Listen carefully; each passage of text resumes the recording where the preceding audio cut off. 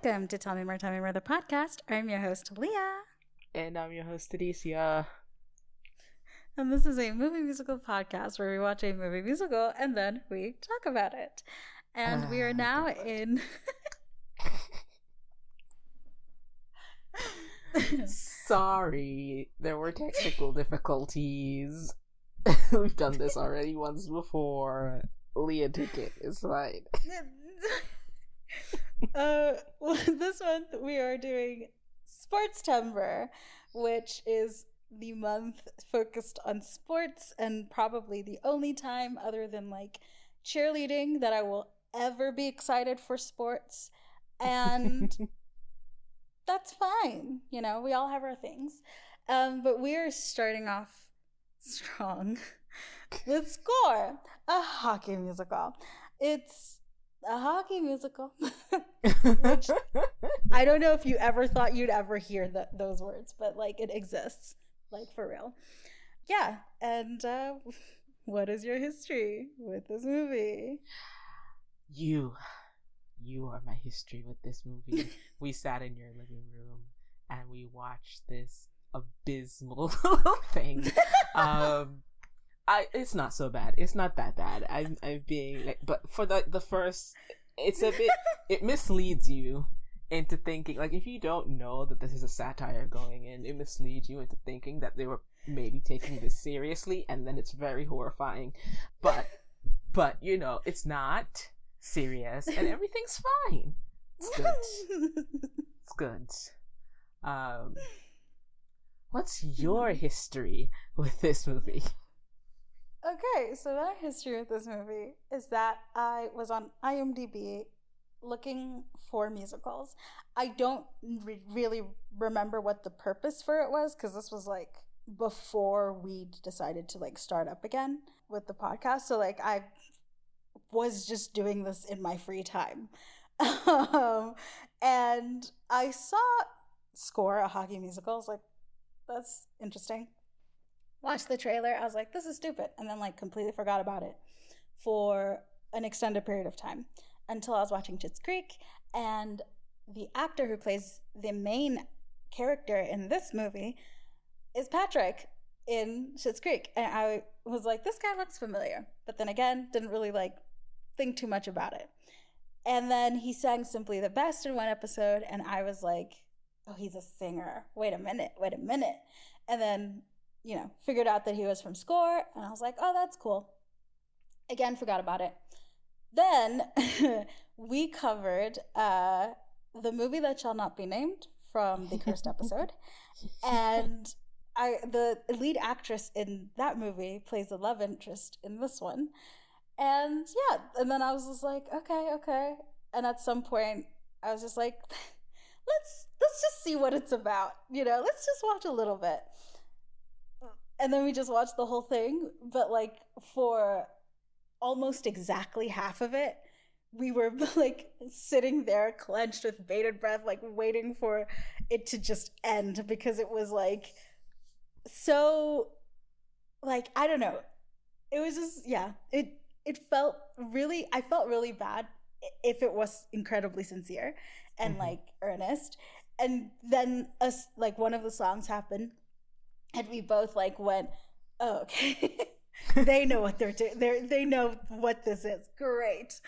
That is so much more enjoyable. So yeah, that happened. And as a result, watching it this time around was a lot more fun than it was initially all those years ago. I don't know when it was, but whenever it is when we watched it.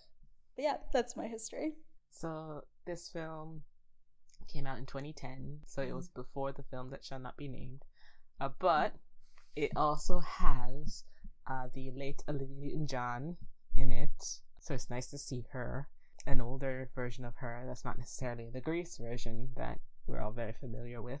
Also, Nelly Furtado's there, just like present in the crowd. Sometimes she sings a song in the credits, but you know, Nelly Furtado, they basically was like, all of the Canadians that are available with any sort of celebrity, please. There are other cameos in there as well, which I literally only learned after I looked it up to do this, because I was like, I feel like some of these people are placed in these specific positions because this is their day job, and I was correct. So I felt that too, because there are a couple of scenes where I'm like, this must be somebody. Yeah, like they have to just like they're somebody that I'm unaware of because like I don't watch ice hockey. Yeah, but they're important. And then I just never looked it up. But yeah, so I guess we'll just start. So we opened, like, if you had like any idea that this didn't take place in Canada, we opened strong with "Oh Canada." Canada. I think it's sung by a children's choir and John McDermott, who is like an actual, like, he's an important musical person. But yes, so John McDermott and the Canadian Children's Opera Company. But yeah, so we open on this like community ice rink. It's not even really a rink, it's just like a frozen bit of ice. It looks like it's probably a pond in the summer, but they're just playing pickup games on the ice, and then this strange man comes up and challenges our main character, Farley, because Farley's doing fancy footwork on the ice and like scoring really well. So we have Daryl versus the kid, which is basically our establishing song for how good Farley is, but also Daryl's sentiment that he could have been in the NHL one day. Oh, I would like to note, like, I didn't say this earlier, but like, so the way that the songs work, kind of, for most of the movie, is that they are almost perpetually living in like the sections of Rent that are like not full songs, but rather like conversation that does rhyme, but melodically.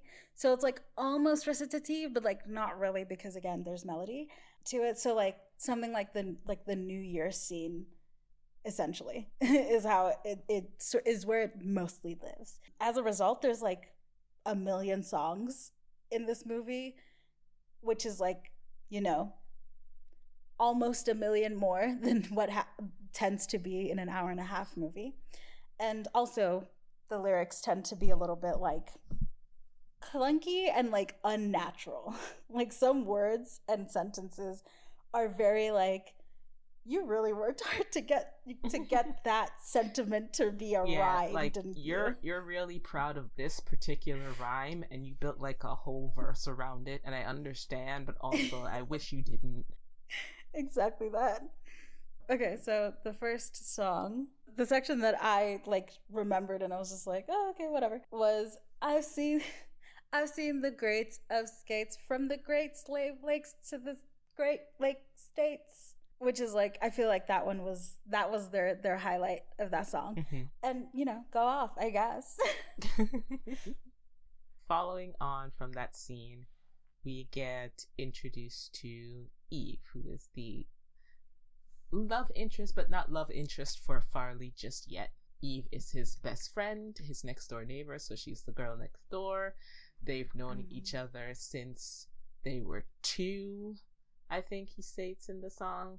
So they're teenagers now, late teens. Eve is coming home from some kind of recital rehearsal thing. She plays the cello, and yeah, they sang a song about being best friends through thick and thin. Best friends to thick and thin.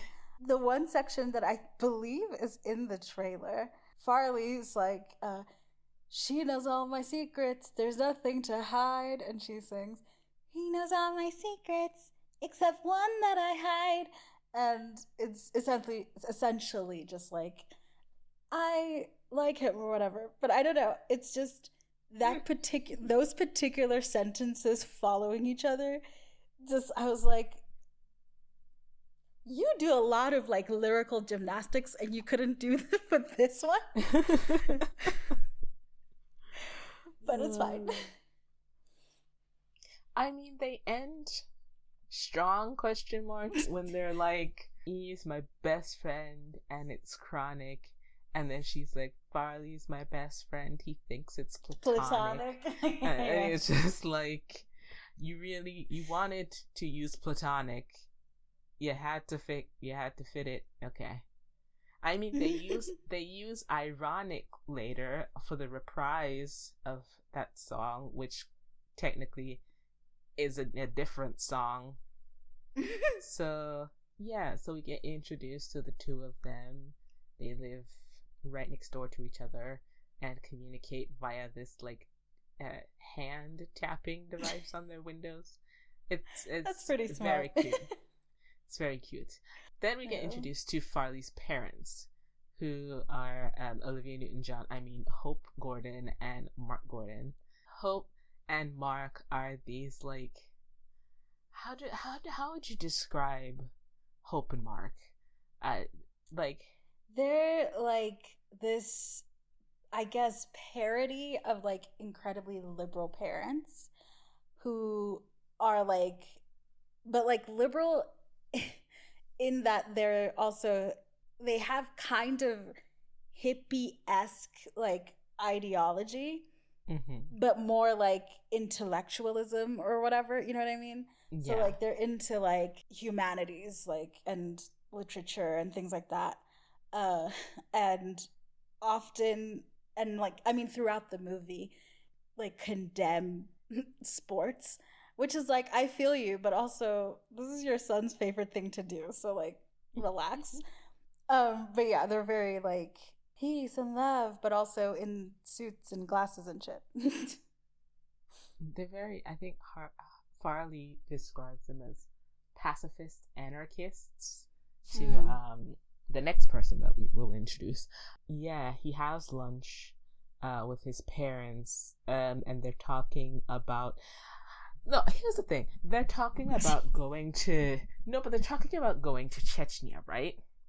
Mm-hmm. And his mom and dad start speaking like Russian at the dinner table, and then Farley like breaks out in Russian, and his dad's surprised, and I'm just like, aren't you homeschooling him?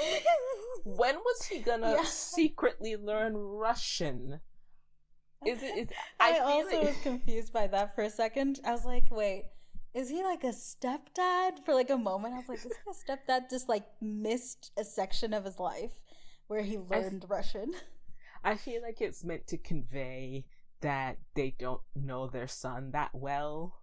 Like, despite, so it's just like they missed him learning a whole language. I don't know. Yeah. But yeah. So Farley wants to go back out and play some more ice hockey on the rink, just get some more pickup games. And while he's at the pickup game, he meets,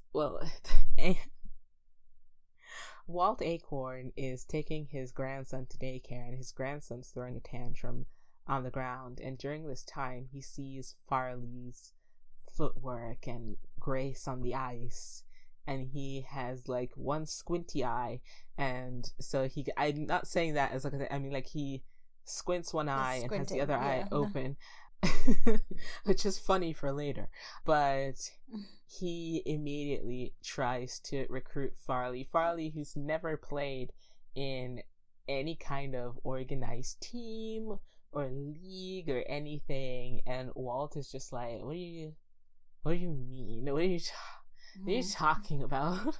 So he goes to talk to Farley's parents to try and bring him into organized sports, because he is the owner of the Blades, which are a hockey team.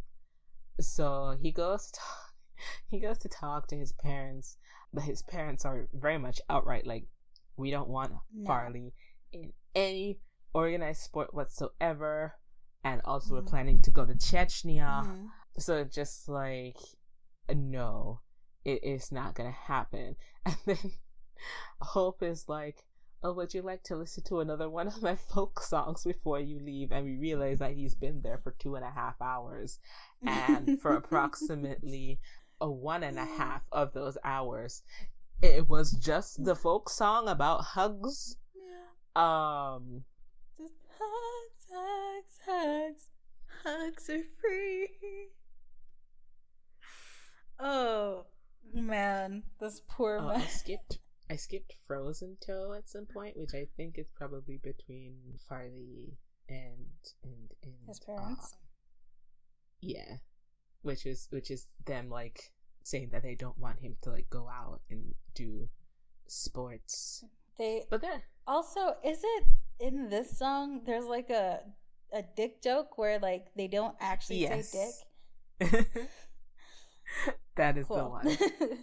That is specifically where Frozen Toes come from. It's like, it's so cold outside. It's colder than Venus, and you're gonna freeze and then he covers her mouth and says toe. Mm-hmm. But yes, so in the present, Walt thinks Farley is making a huge mistake and tells him as much, and you know, like, kind of makes him reconsider his future. So he's at the art gallery with Eve, and they're walking through. Apparently he's meant to be volunteering there, but I don't see what he's actually doing. He's just kind of walking through the gallery. Anyway. Yes. So they're walking through, and they're talking about how Farley's 17 and maybe he should, you know, try it out. He's never been away from his parents. It's give it a shot. It's the first indication that this might not be serious because, well, so Umbridge, she picks up like a piece of art during their walkthrough and like starts... goes away with it. Like, and also it looks like some kind of like, I don't know, tribal like art? A tribal mask type situation. So I'm just like, that's probably fairly important. Put it back. But also at the end of that song, he's like, and by doing so, we can advance the plot. And I'm just like... Yes. I'm like, oh, they're a little self-aware, I guess. Not bad. So... But it's but this is not the scene where we're not at the point yet. We're not 100% sure yet. Because, like, it's been kind of comedic up to this point, but people are kind of playing it straight at the same time. So it's like, I'm like, what's happening? Yeah, so. It doesn't seem, at least up until this point, that anyone's like sort of doing like a wink wink kind of situation where you're like, oh, they're just hamming it up. It's just like, okay, is anyone, we're serious here? Okay. So, at the proper ice rink now, where the Blades are practicing, Farley appears. And apparently Walt hasn't told the coach that he plans to recruit anyone, Coach Donker. So Farley shows up, and the coach has no idea why he's there. And after being told he's one of, like, Walt's scouted potentials, he's not impressed. And he tries to dissuade Farley from even, like, seriously considering joining this team, because, like, the last person got really hurt. But he allows him to, like, suit up and get into practice and, like, see what he can do, which he does a little bit, and then he gets knocked out. Oh, I skipped like $1.55, which is like their initial meeting. But again, most of these songs aren't like full songs. They sing for about 30 seconds, and that's the song. Yeah. So forgive me if I might miss some in between. Yeah. Doing my best here. But yes. So after Farley is knocked out, he comes to in the locker room, and I think Donker is also talking to Walt outside as well, but they're not seeing eye to eye on the conversation. Coach Donker hopes that this will have discouraged Farley, but Farley is not having it, and they sing Craft Dinner, which it says something about, like, hockey without like violence. yeah, It's like um, craft dinner without the cheese. without cheese. Yeah, It's still pasta, but but a it's crowd not the it same. won't please. Something, some kind of rhyme there. I don't know. But yeah, he's a pacifist. Farley is, and it's just like, you're gonna get yourself killed. So Farley, because Walt is the owner of the team, the coach can't kick Farley off the team. So as much as he tried to discourage it, he still has to give Farley one game at least and see how he does. So the first game arrives. Everyone's there in support of Farley, his parents, and Eve. But before he even gets onto the rink, a fight breaks out with like the opposing team. Yeah. And it's like jab, jab, something, something, something. That bit, right? Where they're like, yeah, it's like choreographed fighting, in quotes, because all fighting is choreographed in movies. But like, this is like literal, like dance vibes. I think like the lyrics are something like jab, jab, hook, something, something, jab, jab, hook, jab, hook, hook, kidney punch, jab, jab, hook, kidney punch. Yes. But yeah, I think that's baboons, which makes sense. But Farley gets a chance to show his skills on the ice. He manages to score in the previously scoreless game, and all Coach Donker has to say to him when he comes back is like, "Have you ever heard of passing the puck?" And Farley's like, "Oh, sorry, Coach, I didn't see anyone around." But yeah, Farley is a little popular, but because we see he's now Nelly Furtado in pretty much every hockey scene from here on. Yes. By the way, like we see her say at least one line each time. Yes, she does say more, but she's just excited to be there. She's a huge hockey fan. She's like fucking yelling and shit. It's. Hey, maybe that is true in real life. I don't know. Sure. But yes, you can see that Farley's a little awkward on interviews. Initially, he can't say anything. When they're in the locker room, as Farley goes in, Bailey is asked to come out because Bailey's now off the team now that Farley's in, because I guess they had a full team before. So he talks to one of the other teammates, and he's like, "So what happens to Bailey now?" And he goes into this like a possibility of the future where like Bailey starts putting beer in his cereal and he ends up in like a loveless marriage with like 2 kids and just like regrets everything in his life because Farley's here.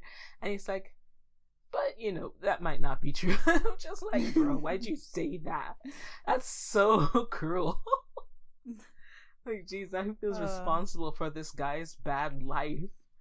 Literally. It's funny though. Anyway, but also like it doesn't necessarily seem like this team is particularly successful to begin with. So it's I don't know. I mean, they were probably like average. Yeah. I mean, they sure know how to fight. That's one thing. But on the bus heading home from the sports game, you can tell that Farley's parents aren't necessarily pleased about it, and yeah, they just aren't necessarily happy. This is another one of those, just a Steve song. This, to be honest, is probably Baboons. I think I was like one song ahead on the list. I don't know where we are in the song list, but I'm just kind of guessing at the names of the songs. Anywho, a sporting agent is watching the news when news of Farley comes on. He's on his little treadmill doing his thing, and he immediately is just like, "We need to find out more about this Farley kid.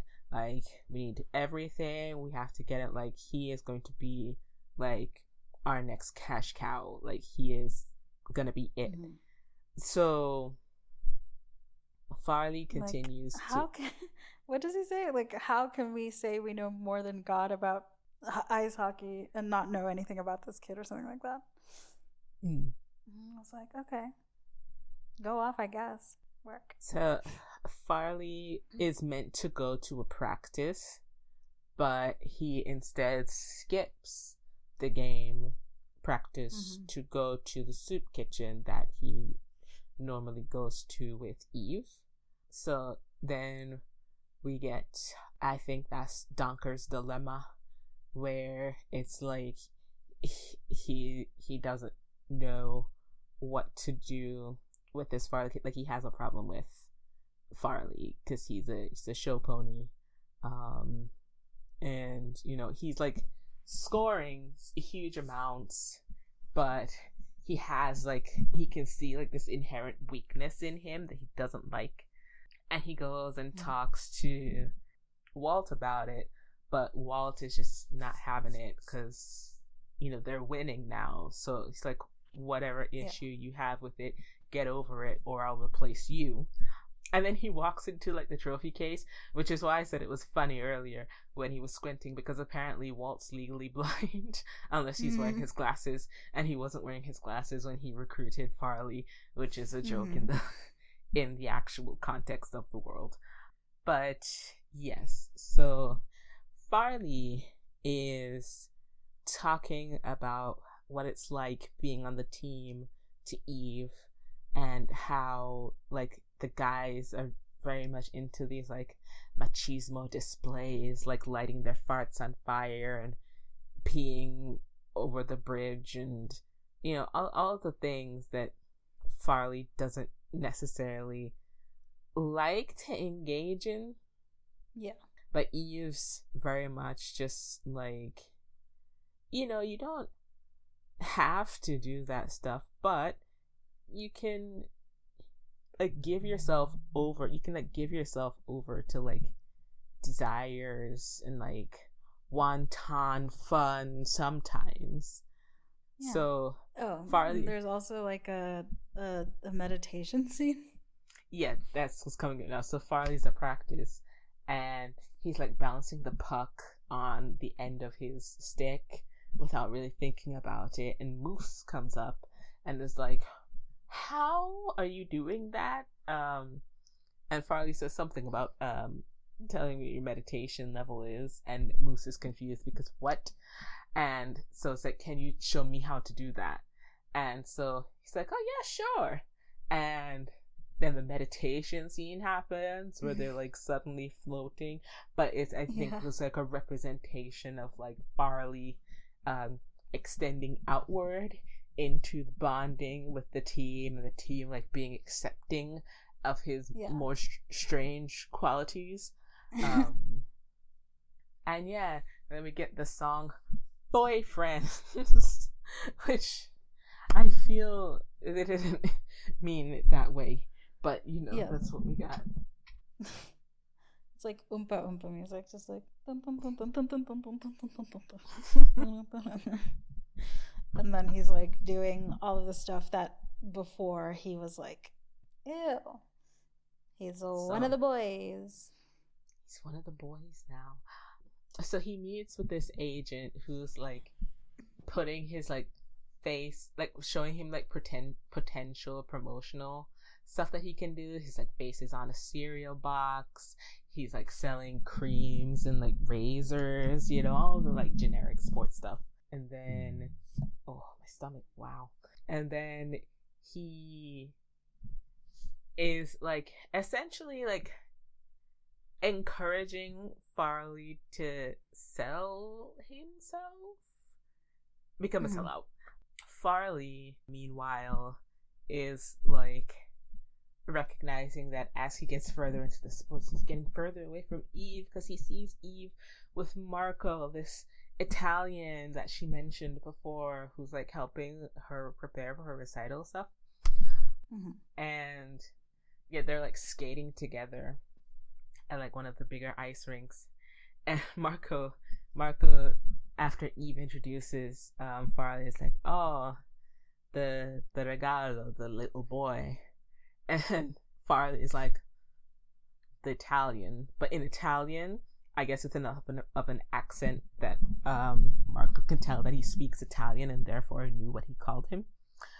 So Marco skates off all dramatically, and Eve and Farley have like a short talk. Nothing like extremely significant, but when they're home, Eve tries to tell Farley that, like, you're not gonna get me to convince you that Marco and I are together. Like, he's not my type. And Farley seems relieved by that, and I'm just like, bro, you have no claim to her at all. Like, yeah.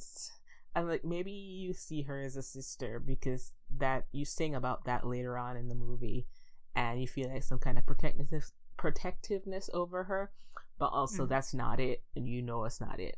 So it's always this is a sidetrack. It's always the case in things like this where it's like you've seen this person forever and ever, but as soon as there's like a potential love interest, then immediately your brain is just like, actually, we like them. And I'm just like, why? Why? I'm trying to think if I've ever had particularly that experience. I don't think so. Like, yeah, no, I haven't. A lot of the people that I've liked has just generated from me liking them and not like having been friends forever, and then all of a sudden I'm like jealous that they have a girlfriend or whatever. So I don't know how real that is, but I'm sure it's real. I know it appears a lot in fiction, but like I'm sure it's like a thing. I mean, I'm sure it is a thing. I'm just like, it kind of like denotes to me like a kind of possessiveness that I don't like. Anyway, so Farley is like on TV. He's getting interviewed. You know, like he's becoming like he's modeling underwear.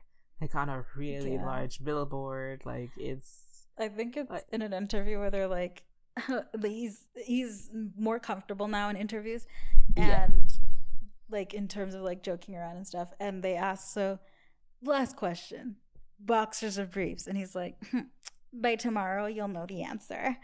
Cut to a large ass fucking billboard of him in like briefs, and it's like, ooh, okay.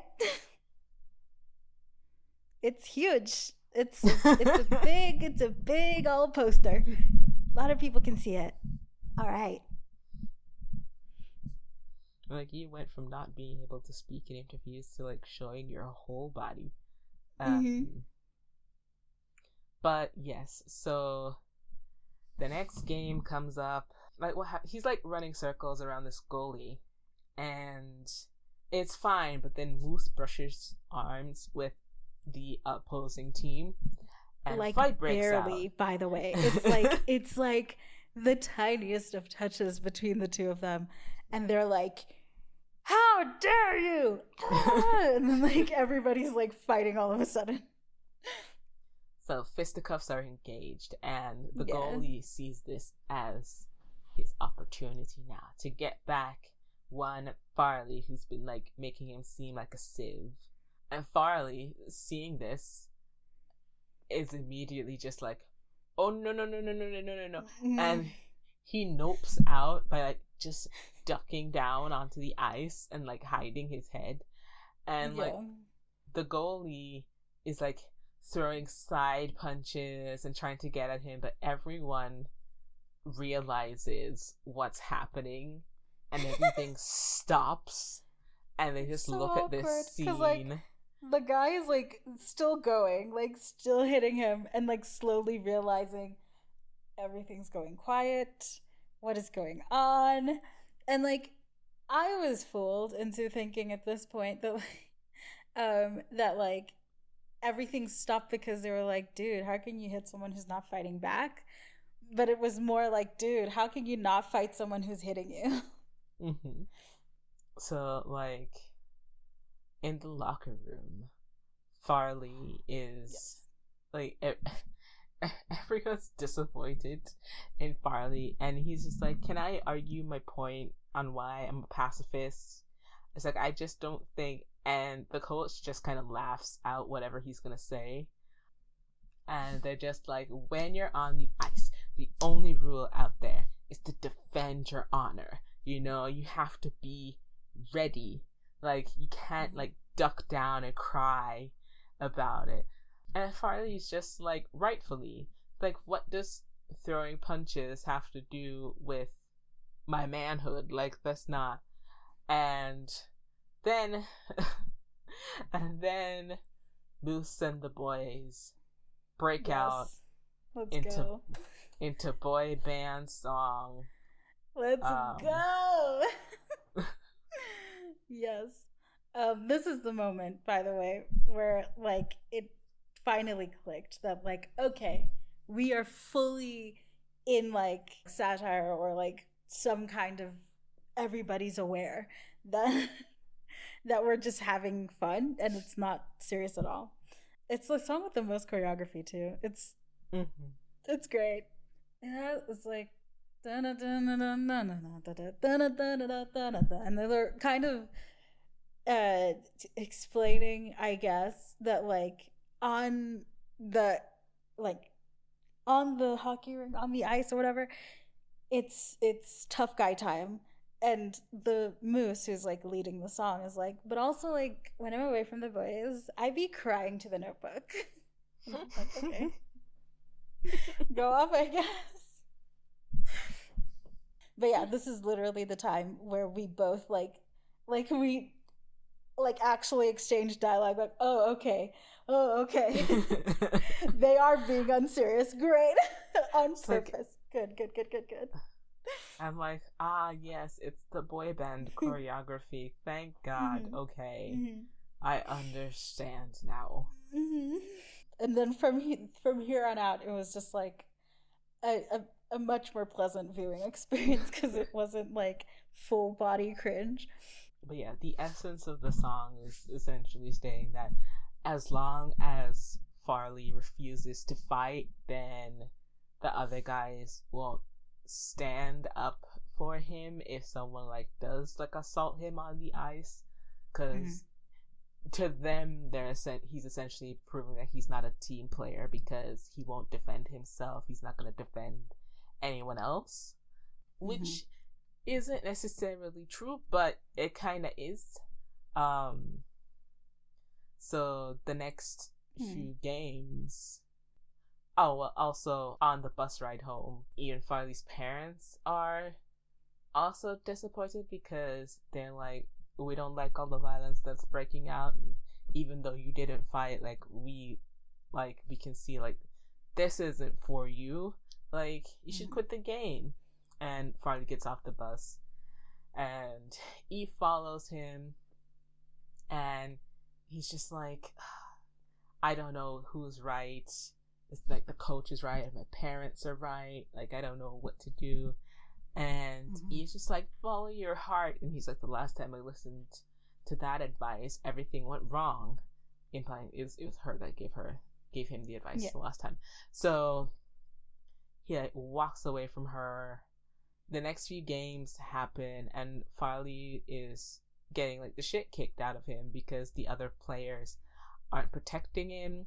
Also, they bedazzle his skates and change his laces, which I feel like we're treading into homophobia territory, guys, just a little bit.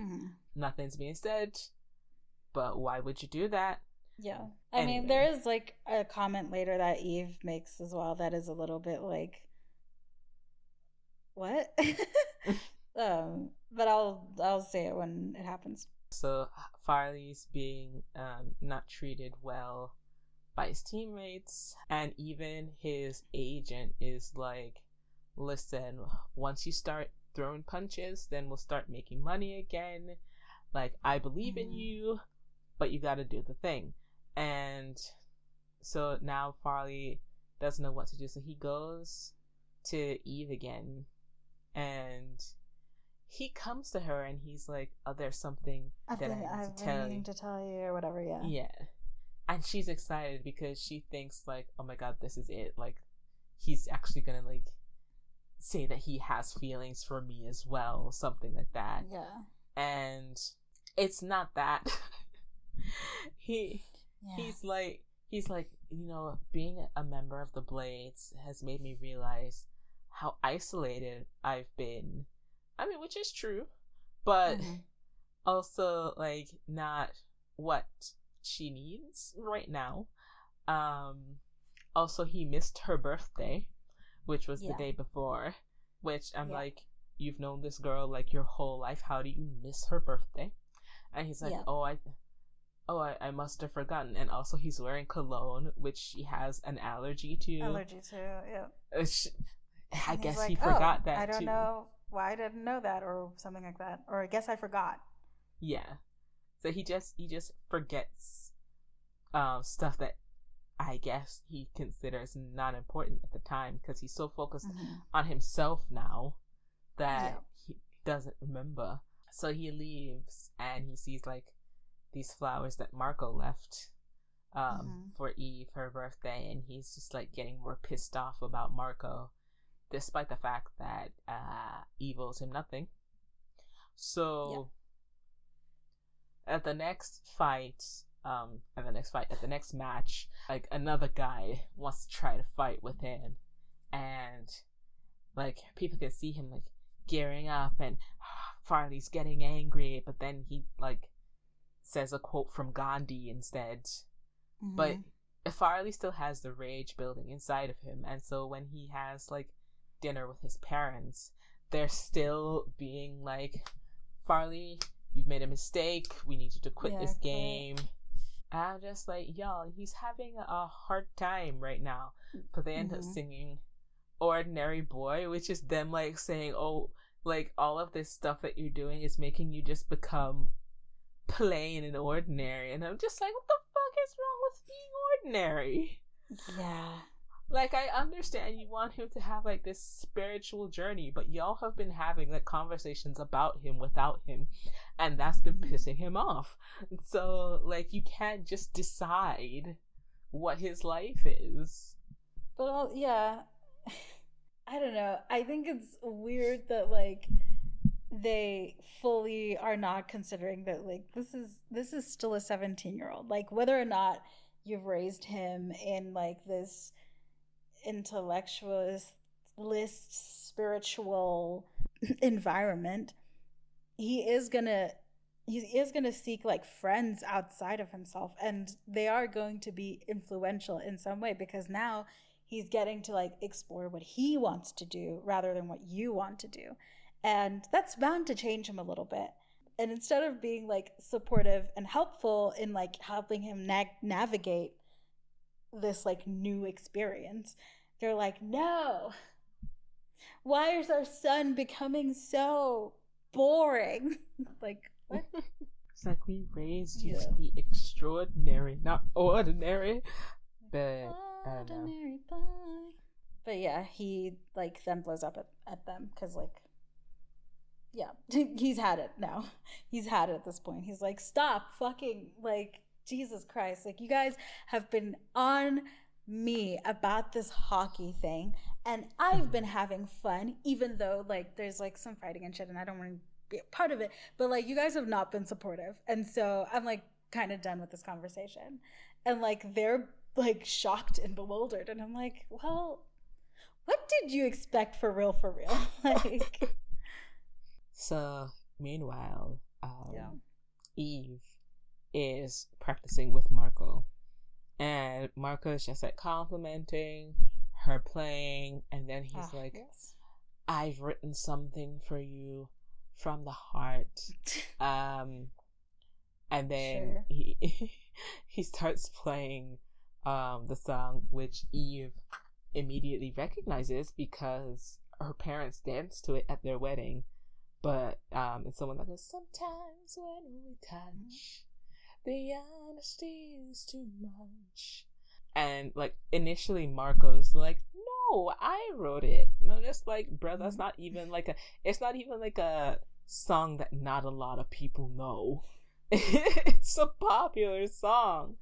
But Eve then proceeds to sing it, and of course at this time is when Farley comes up the stairs to wherever she's practicing. He's like, at the top of the staircase, just like looking into the room, and he can see that Eve is singing, like, I want to hold you till the fear in me subsides. And Marco is just enamored. He's just enraptured with her. And he gets up and he kisses her. And she's just so shocked. Her hands are just like out. Just like doesn't know what to do for a second.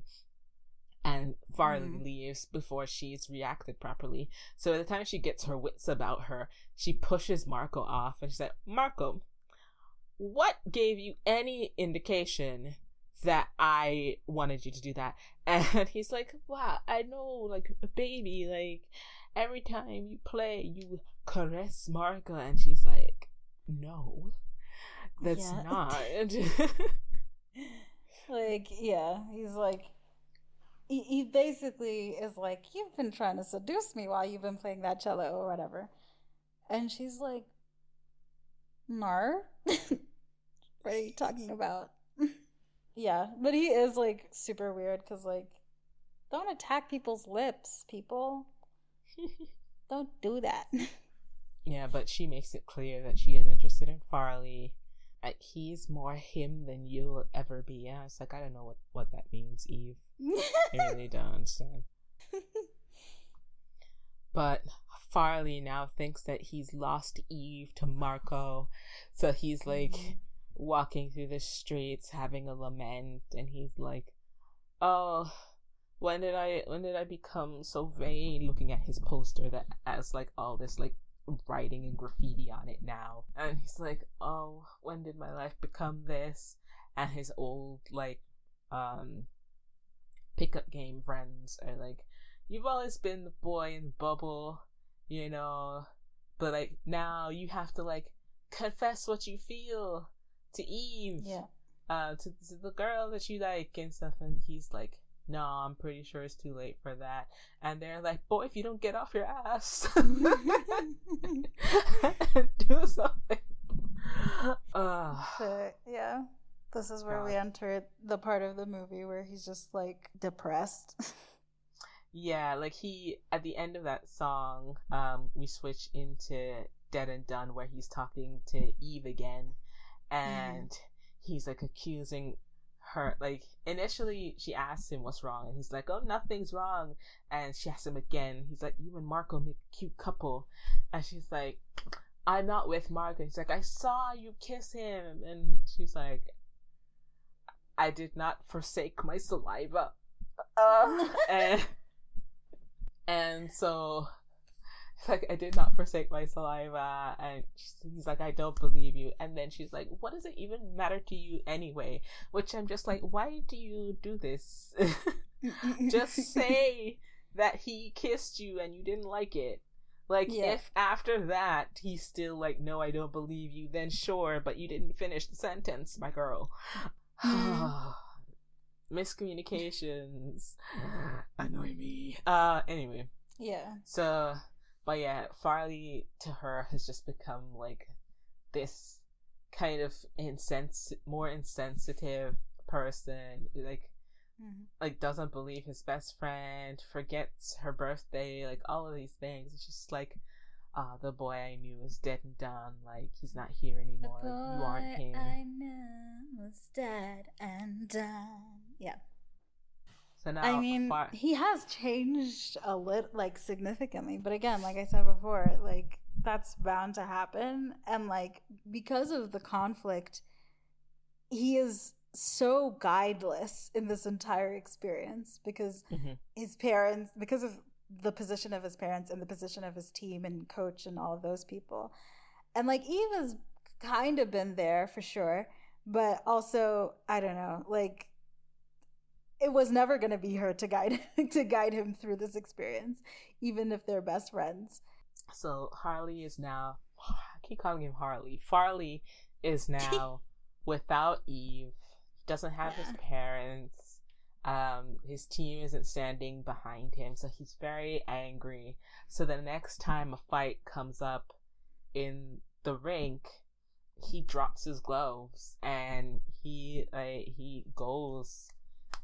punches the guy. It's toe to toe, and like everyone in the rink is like so pleased with him. His coach is so happy. Like the team is just like, yeah, fuck him up, you know. Like, it's happening. Finally, he's part of the team. And like his parents are like, no, in the crowd.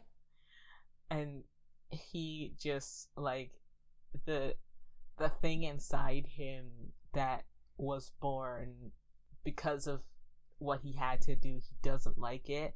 And so even though like in the Toe to Toe song, the coach is like, oh, I'm so happy I could give you a hug, and he's just like, actually, I'm quitting the team. I can't do this. So he quits the team because he doesn't want to be that person that participates in sports violence, but he also knows that he's not going to be respected if he doesn't, and so he just gives it up completely, which thoroughly depresses him because he likes the sport. And also he doesn't have his best friend anymore because he believes that she's now seeing someone and he wants to have a non-platonic relationship with her. And like everything is reminding him of hockey everywhere. So he goes and he, after being diagnosed with adolescent malaise, after the doctor's like, actually your son's depressed, check again in 2 years. Essentially, he goes to like the empty rink, and like Walter Gretzky, father of Wayne Gretzky, appears, and he's like, what's Walter Gretzky doing there? And then also what's his name? Oh, Theo Fleury appears as well. He's another famous hockey player, appears as well. And it's just like, where are all these people coming from? And also Theo Fleury sings and tells him, you know, to thine own self be true. Trying to like encourage him to like choose his heart's desire, follow your heart, etc., etc. So he goes to Eve's window, and not knowing her window was open, throws a snowball inside, and like before anything properly says, like asks her, like lets her know that it's not environmentally friendly to waste all the heat that she is, but she can't turn down her radiator. So they have like a heart to heart where they finally confess their feelings to each other in the also we missed a scene at some point where he bumps into Marco, who is sad as well because he was rejected, and that's, I guess, Marco like realizes that, like, right, okay, she wasn't lying when she said she didn't like you. Yeah, I think that's before the Walter Gretzky scene. Also, his parents were like, you know, we've been especially harsh on you, and we were meant to like let you find your inner light, and by not letting you have the freedom to pursue hockey, if that was your light, then we have done you such a parenting disservice, and we're very sorry about that. So his parents apologized. So, you know, like healing stuff is happening. But yes, so Eve and Farley confessed their feelings to each other. This is like one of the times, because he sings to her something like when I began to see you in a more romantic light, the feelings that I tried so valiantly to fight. And I'm like, this is like an example of those times where it's just like, it's like, this is such a clunky lyric, and it's, I don't know, it's just like unnatural, but at the same time it's one of those like 2-second songs where it's basically just dialogue, or like mini soliloquies and monologues and whatever, but like it's and he's like at the end, I don't remember specifically, he's like, oh, and one more thing to add to this refrain, I've decided to play up hockey again. And I'm just like, you add that into the love song? I get that was for us, but also yes. Yep. Yeah. And this is where she says, Eve says, basically when he sort of is like, "Oh yeah, I believe you now that you don't like Marco." And she's like, "Yeah, duh." This is in song, I think. Mm-hmm. When she's like, "Yeah, duh, like I only like men who skate in hockey." I can't remember exactly what the Oh, she line says, is. I only like men who skate with sticks or something. Hmm. And that is kind of a callback to when she was skating with Marco and he was doing all of this like fancy, Mm-hmm. figure skating stuff.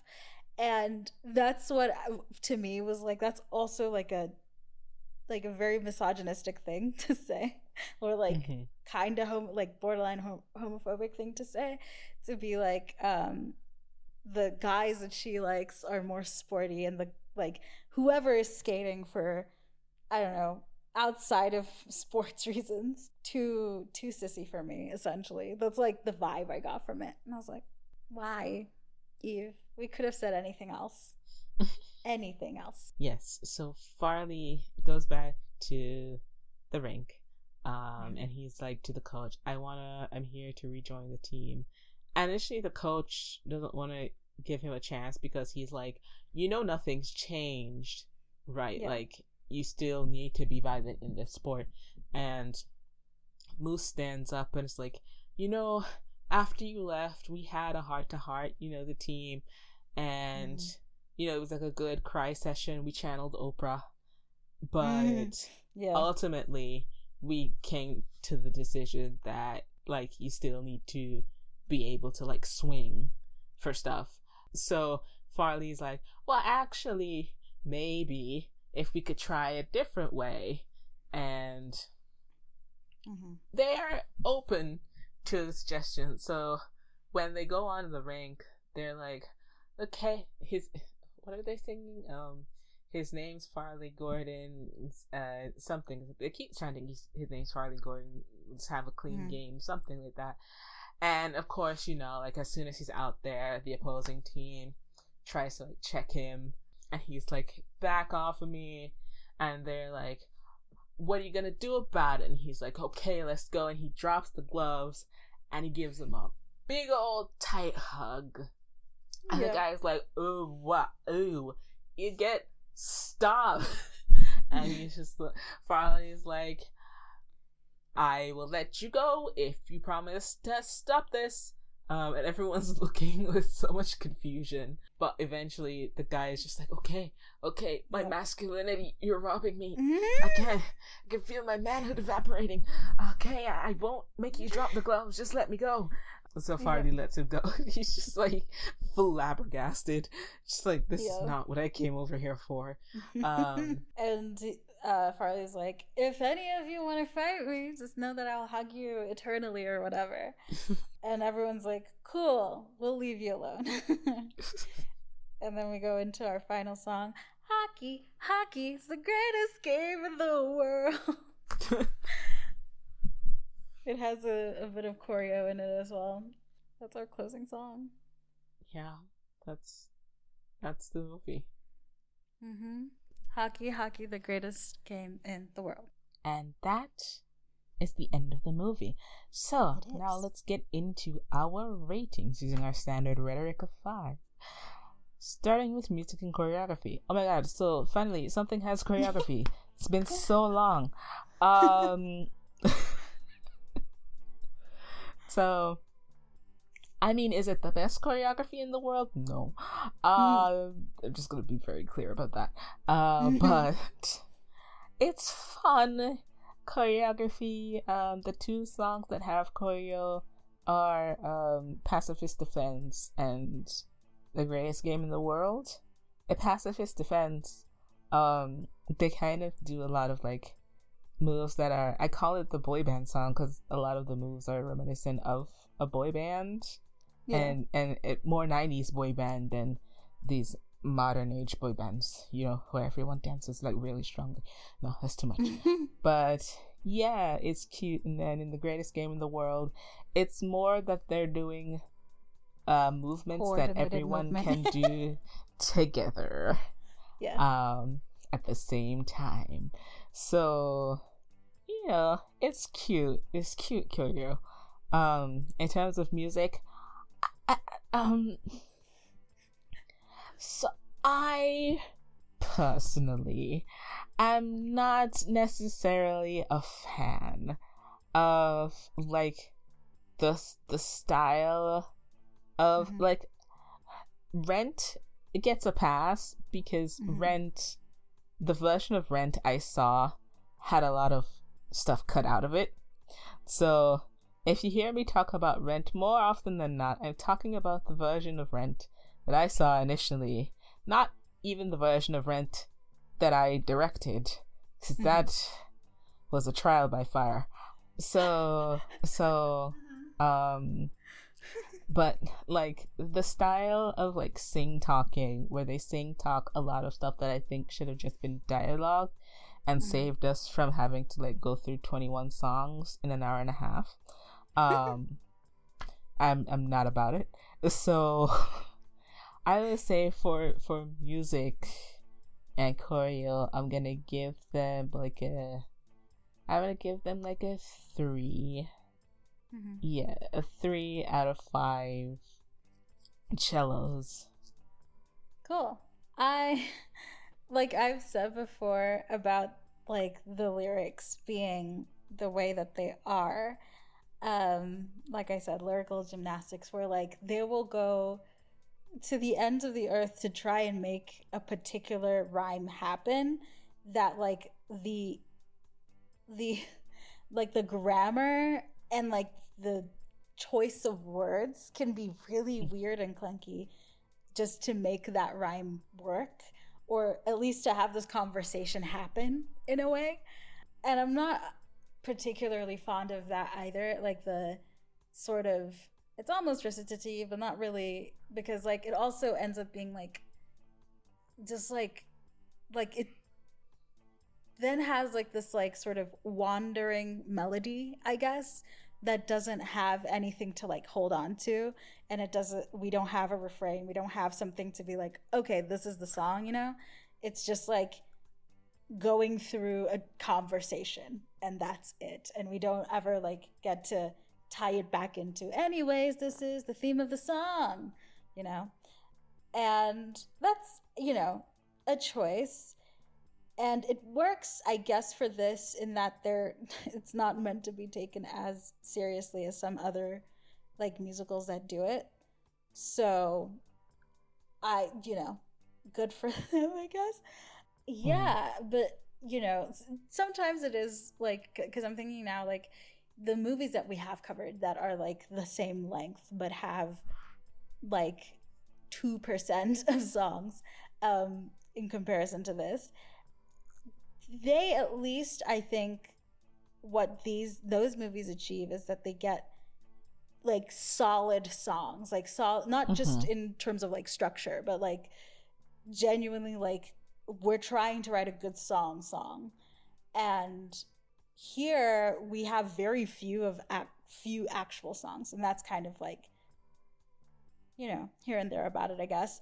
But obviously, like I said before, the boy band song is my song. The boy band song is so fun. And that's where like most of the choreo comes in, and that's so cute and fun, and I like that.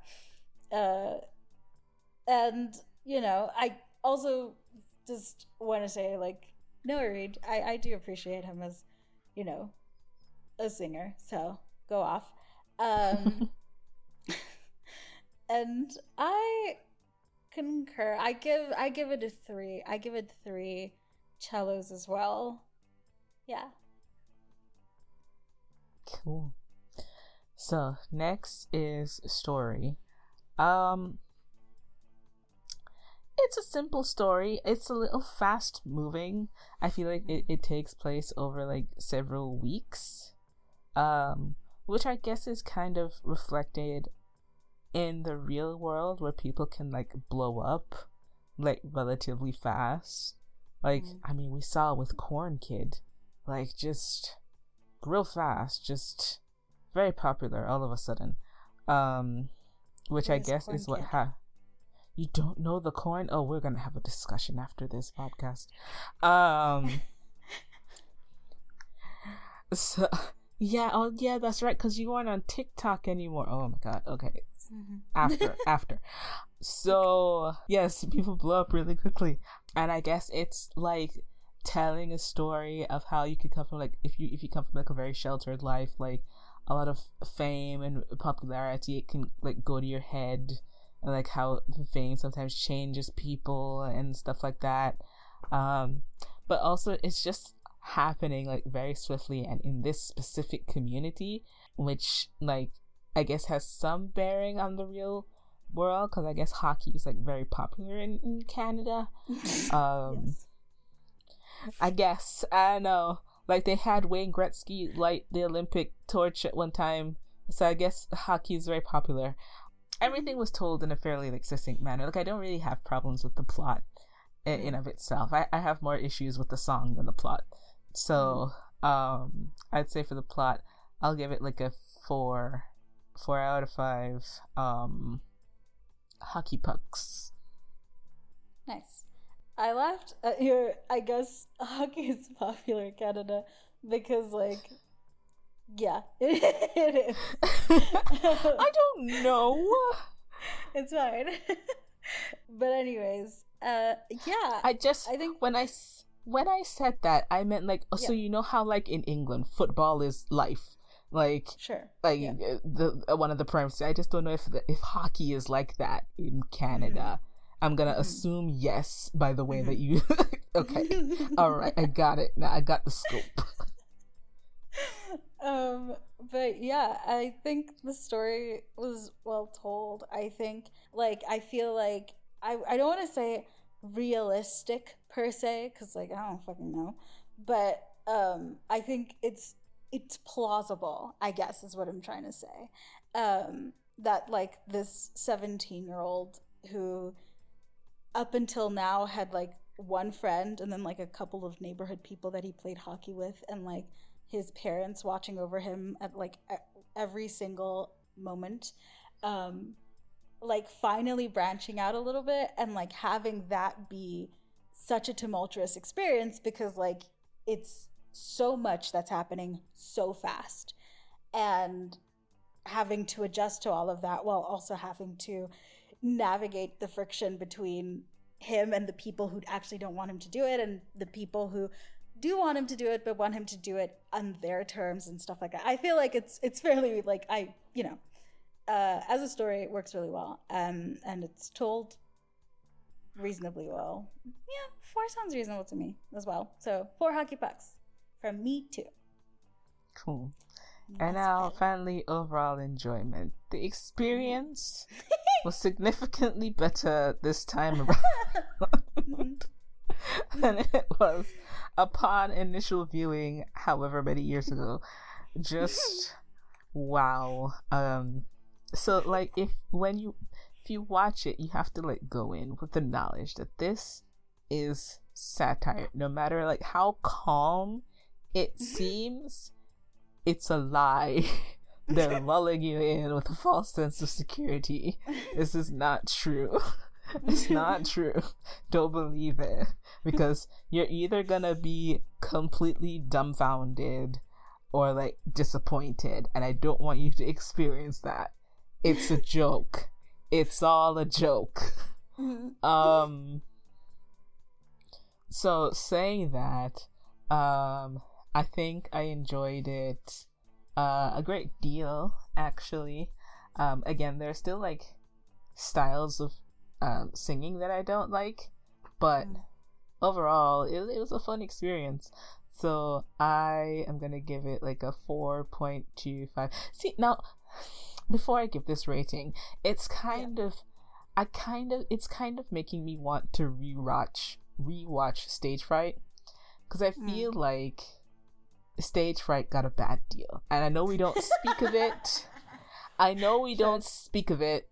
Yeah. And like it's cursed and everything and whatnot. But yeah, I feel like we need to go back in to Stage Fright one more time and like give it like a better chance. Okay. One day. But for right now, 4.25 underwear posters. Cool.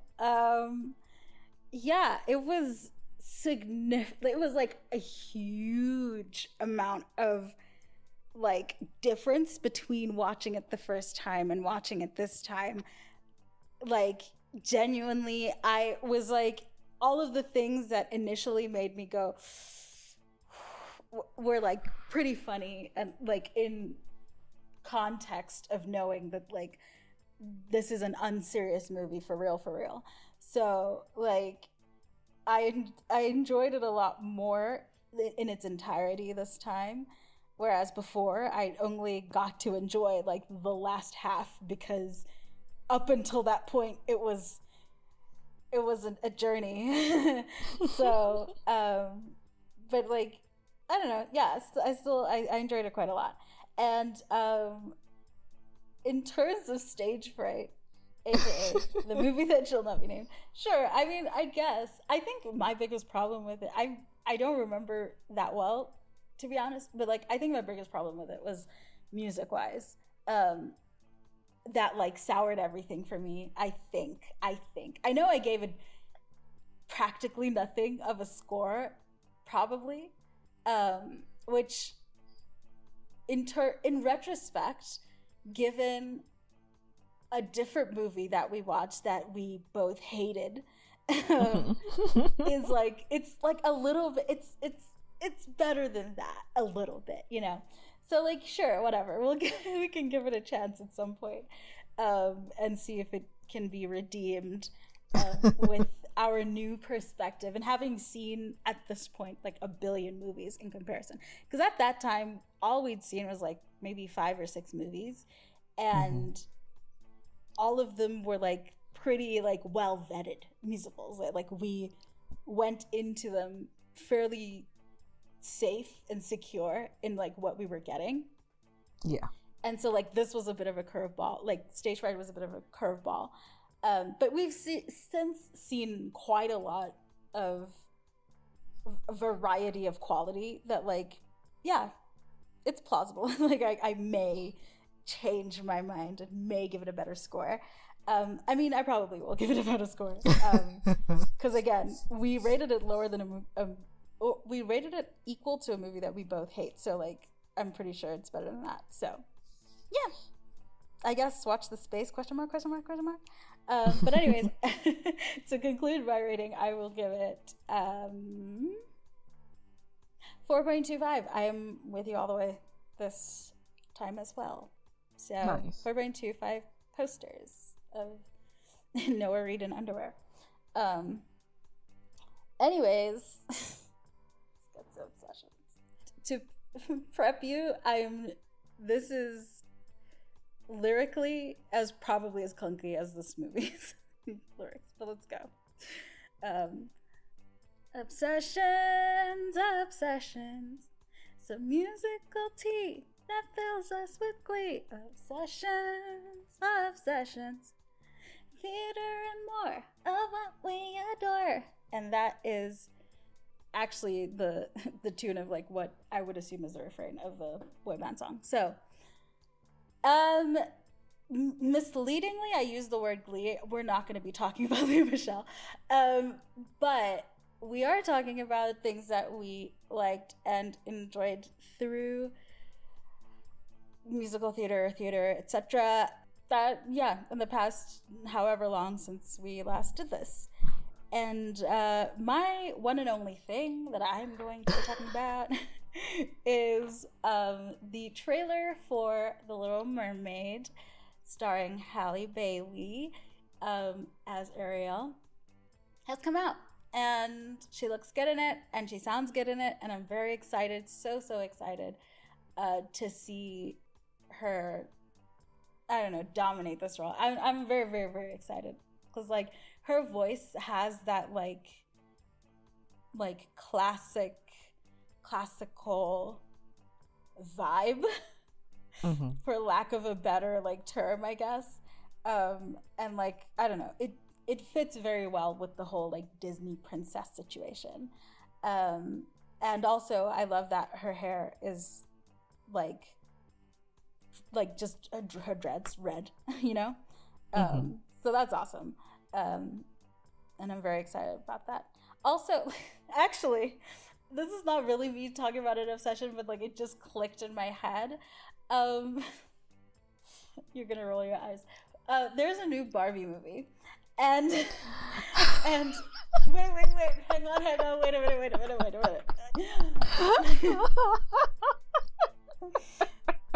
It is very relevant to. Oh my god! Like, of course, there's a new Barbie movie. Okay, all right, let's go. Not just that there's a new Barbie movie; it's a mermaid movie. And Brooklyn Barbie is also there, so Black Mermaid. That's where it came from. That's where my brain went. But it seems like she has like a weave or a wig in that situation, even though like she normally has braids and pretty much everything else that we've seen of her up until this point. But like as a mermaid, she has like the same or similar hair texture to what Barbie Malibu has. So, anyways, that's what came to my mind. I wasn't planning on talking about it at all, but here we are. So, I guess it's an obsession too. I haven't seen it yet though, so asterisk. That's all I have to say. God, I guess for my bit, So there's a musical called Ride the Cyclone. It is about these kids who were in a choir, got on a roller coaster, and the roller coaster derailed and killed them, and they are in the afterlife. And they are trying to figure out which of them deserves to go back to life, because only one of them can. It's an hour and a half musical. There is a cast recording available, and a disclaimer: while I do not support the illegal recording of musicals, it exists, and I watched it and it was great. Like the visuals, I'm sure that if you go on YouTube, I don't know if you'll still find like the full musical by the time this is out, because sometimes things get taken down, but The Ballad of Jane Doe, if you can watch it, it's just, I really love what they did with like the staging and just like the mechanicals. Like she's floating in the air, people. It's real good. So yeah, if you see anything from Ride the Cyclone, see that. And yeah, it's an actual interest and not just news. Nice. I was also gonna point out that if you do want to watch Score, a Hockey Musical, it is also actually on YouTube. So very, very accessible. So that does bring us to the end of the episode. And yeah, if you want to see any of our obsessions, what we can link or whatever, it is in our Tumblr, gonna be on our Tumblr, which is tellmemorepodcast.tumblr.com. We have an Instagram and a Twitter at TMM Podcast. We have an email, tellmemorepodcast@gmail.com, and we have playlists we have playlists of the songs that we like from all the movies that we watch, so long as the cast recording or whatever soundtrack is on Spotify. So if you go onto Spotify and you go to TMM Podcast, the profile and not the podcast itself, you will find a playlist for every year that this podcast has existed. And that's it. So we will be back with another surprisingly ice sport related musical, and not in English, so that will be fun. Hope to see you there. Thank you for listening. For Tell Me More the podcast. I'm your host. I was your host, Leah. I have been your host, Leah. I'm still your host, Adicia. Great. Bye. Goodbye.